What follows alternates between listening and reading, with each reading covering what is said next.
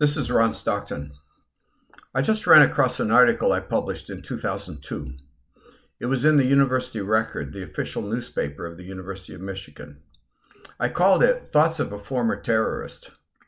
It was provoked by an explosion of verbal assaults on those who suggested that the university should symbolically distance itself from the Israeli occupation of the Palestinian lands by selling off shares of companies that invested in Israel.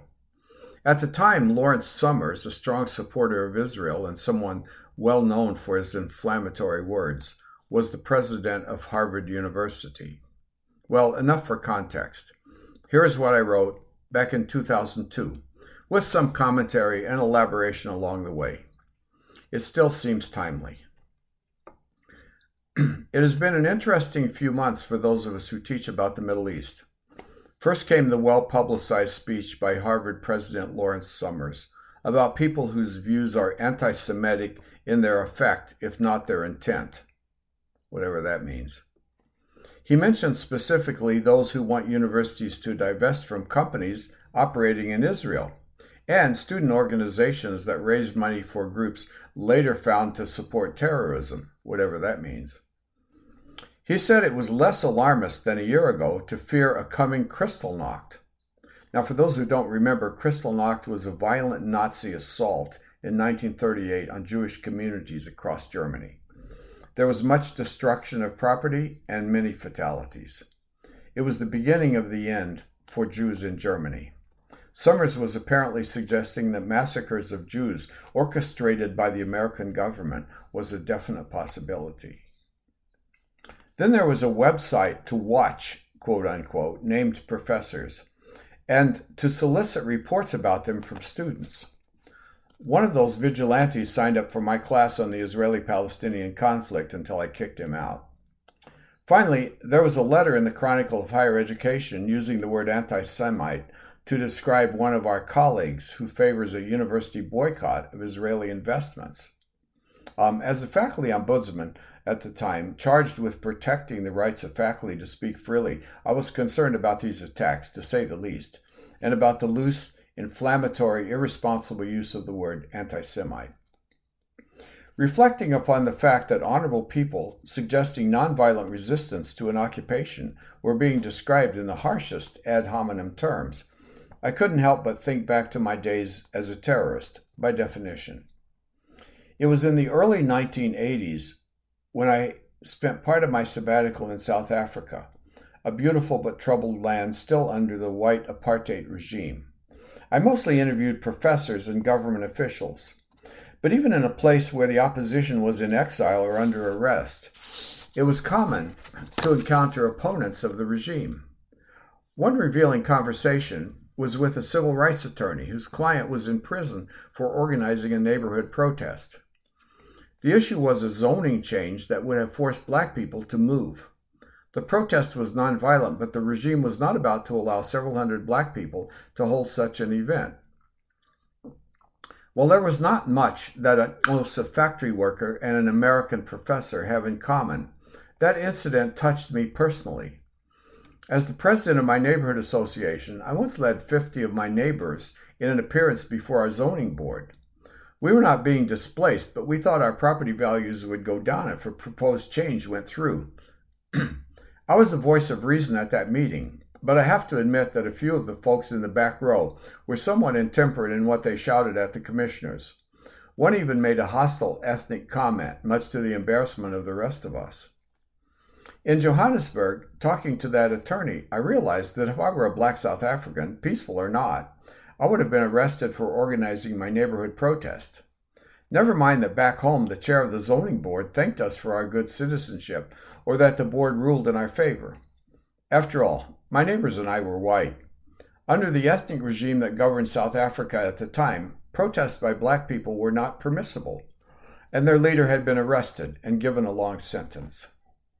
Since it is governments that define terrorism, he was a terrorist by definition, which under the laws of the apartheid state included those who promoted feelings of hostility, quote unquote, between any races, or caused substantial financial loss to the state, quote unquote, In the quirky logic of that day, promoting feelings of hostility included pointing out that government policy was racist.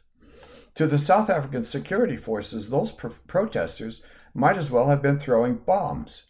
It all came down to the same thing. As I spoke to that attorney, I was no more than a white professor on sabbatical who happened to head his neighborhood association.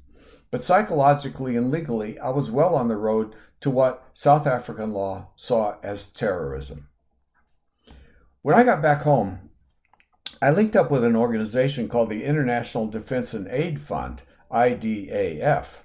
It was a London-based group of white liberals and black activists with three primary goals: to provide legal advice to those caught up in the apartheid-era security apparatus, to provide assistance for the families of those in exile or in prison, and to provide accurate information on the South African situation.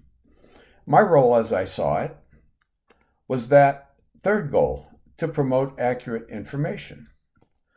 What I did not realize until a decade later was that the IDAF's mother organization, the Defense and Aid Fund, had been banned under South Africa's terrorism laws.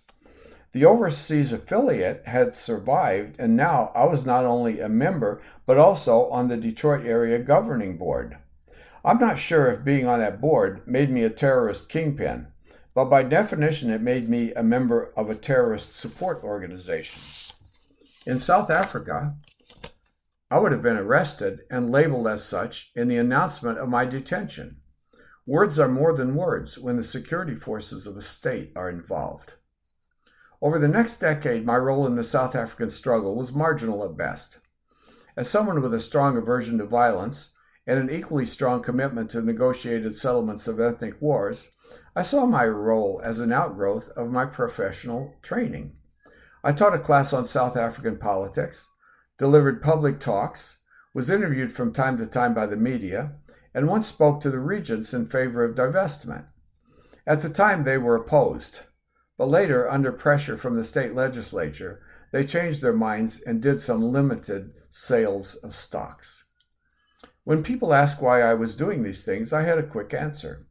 I was doing what a good citizen should do. I was speaking up for social justice, for non-racial government, for majority rule, and for the integrity of my university, which I thought was entangling itself in a system whose policies were antithetical to its values. Our most outspoken regent challenged me on this, saying that our investments were moderating the system from within and were preventing the rise of a communist government. I held my tongue when he said these bizarre words. I remember, too, a meeting with a prominent Christian leader in Johannesburg whom I expected to greet me as an ally.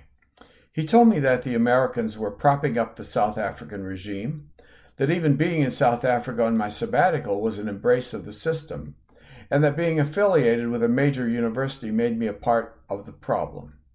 It was a very disturbing conversation, one that shattered some illusions. By the way, he was black. But back to the goals of the IDAF. Let's be honest, we knew what we wanted. We wanted Nelson Mandela released from prison, a free majority rule election in South Africa, and the replacement of that ethnic regime with a new political system. The white Afrikaner government of South Africa was correct to view us as people who wanted to sweep them from the pages of history. We believed, perhaps naively, that there would be no end to violence in that land and no peace for either whites or blacks until there was a change in regime. Most white Afrikaners believed equally firmly that if there were majority rule, their time in their homeland would be limited. They shuddered at the thought that someday their state, their shield from barbarism and murder, might be weakened or even gone. They also believed that divestment would cause substantial financial loss to the state, there's that phrase again quoting from the anti-terrorism law. Their most charitable interpretation of people like us was that we were dangerously ill-informed fellow travelers who functioned as apologists for extremist groups that clearly concealed their true motives. After all, no one could deny that the African National Congress guerrillas had engaged in active violence against innocent civilians, white and black, I might note. If terrorism is an action that strikes fear in the heart of a population, that's a standard part of U.S. government definitions, then I was a terrorist, in effect, if not in intent. And the IDF was part of an international terrorist infrastructure. Today, almost everyone agrees, at least in public, on what the IDF supported. But in those days, when the American government and other powerful groups were playing footsie with the South African regime, it was not quite so obvious that everyone was secretly behind Nelson Mandela, and it was not quite so easy to take the position we took. We knew that elements of the media, and at least one of our regents, were linked to that regime in various ways, and we knew that some of us were being monitored. The details of this, names and organization, including the owner of a Michigan newspaper chain, were later made public during Pretoria's so-called Muldergate scandal. As a young, just tenured professor, I was very grateful for the words of my chancellor, who told me that I was free to take whatever position I wanted on these issues, even if he did not agree, and that he would support my right to speak. To me, the cases of South Africa and Israel are quite different. And I suspect that then President Summers was right, that among those who support divestiture, there are some individuals whose views are profoundly anti-Israeli. How could they not be? But if someone in a crowd shouts a racial epithet, there is no reason to discredit the whole crowd or to respond in kind with a different epithet. When I encountered the promiscuous and inflammatory use of words like terrorist and anti-Semite, especially when targeted at those who oppose Israeli policy, I have a disturbing sense of déjà vu, and I remembered my days as a terrorist, by definition. Thank you for listening.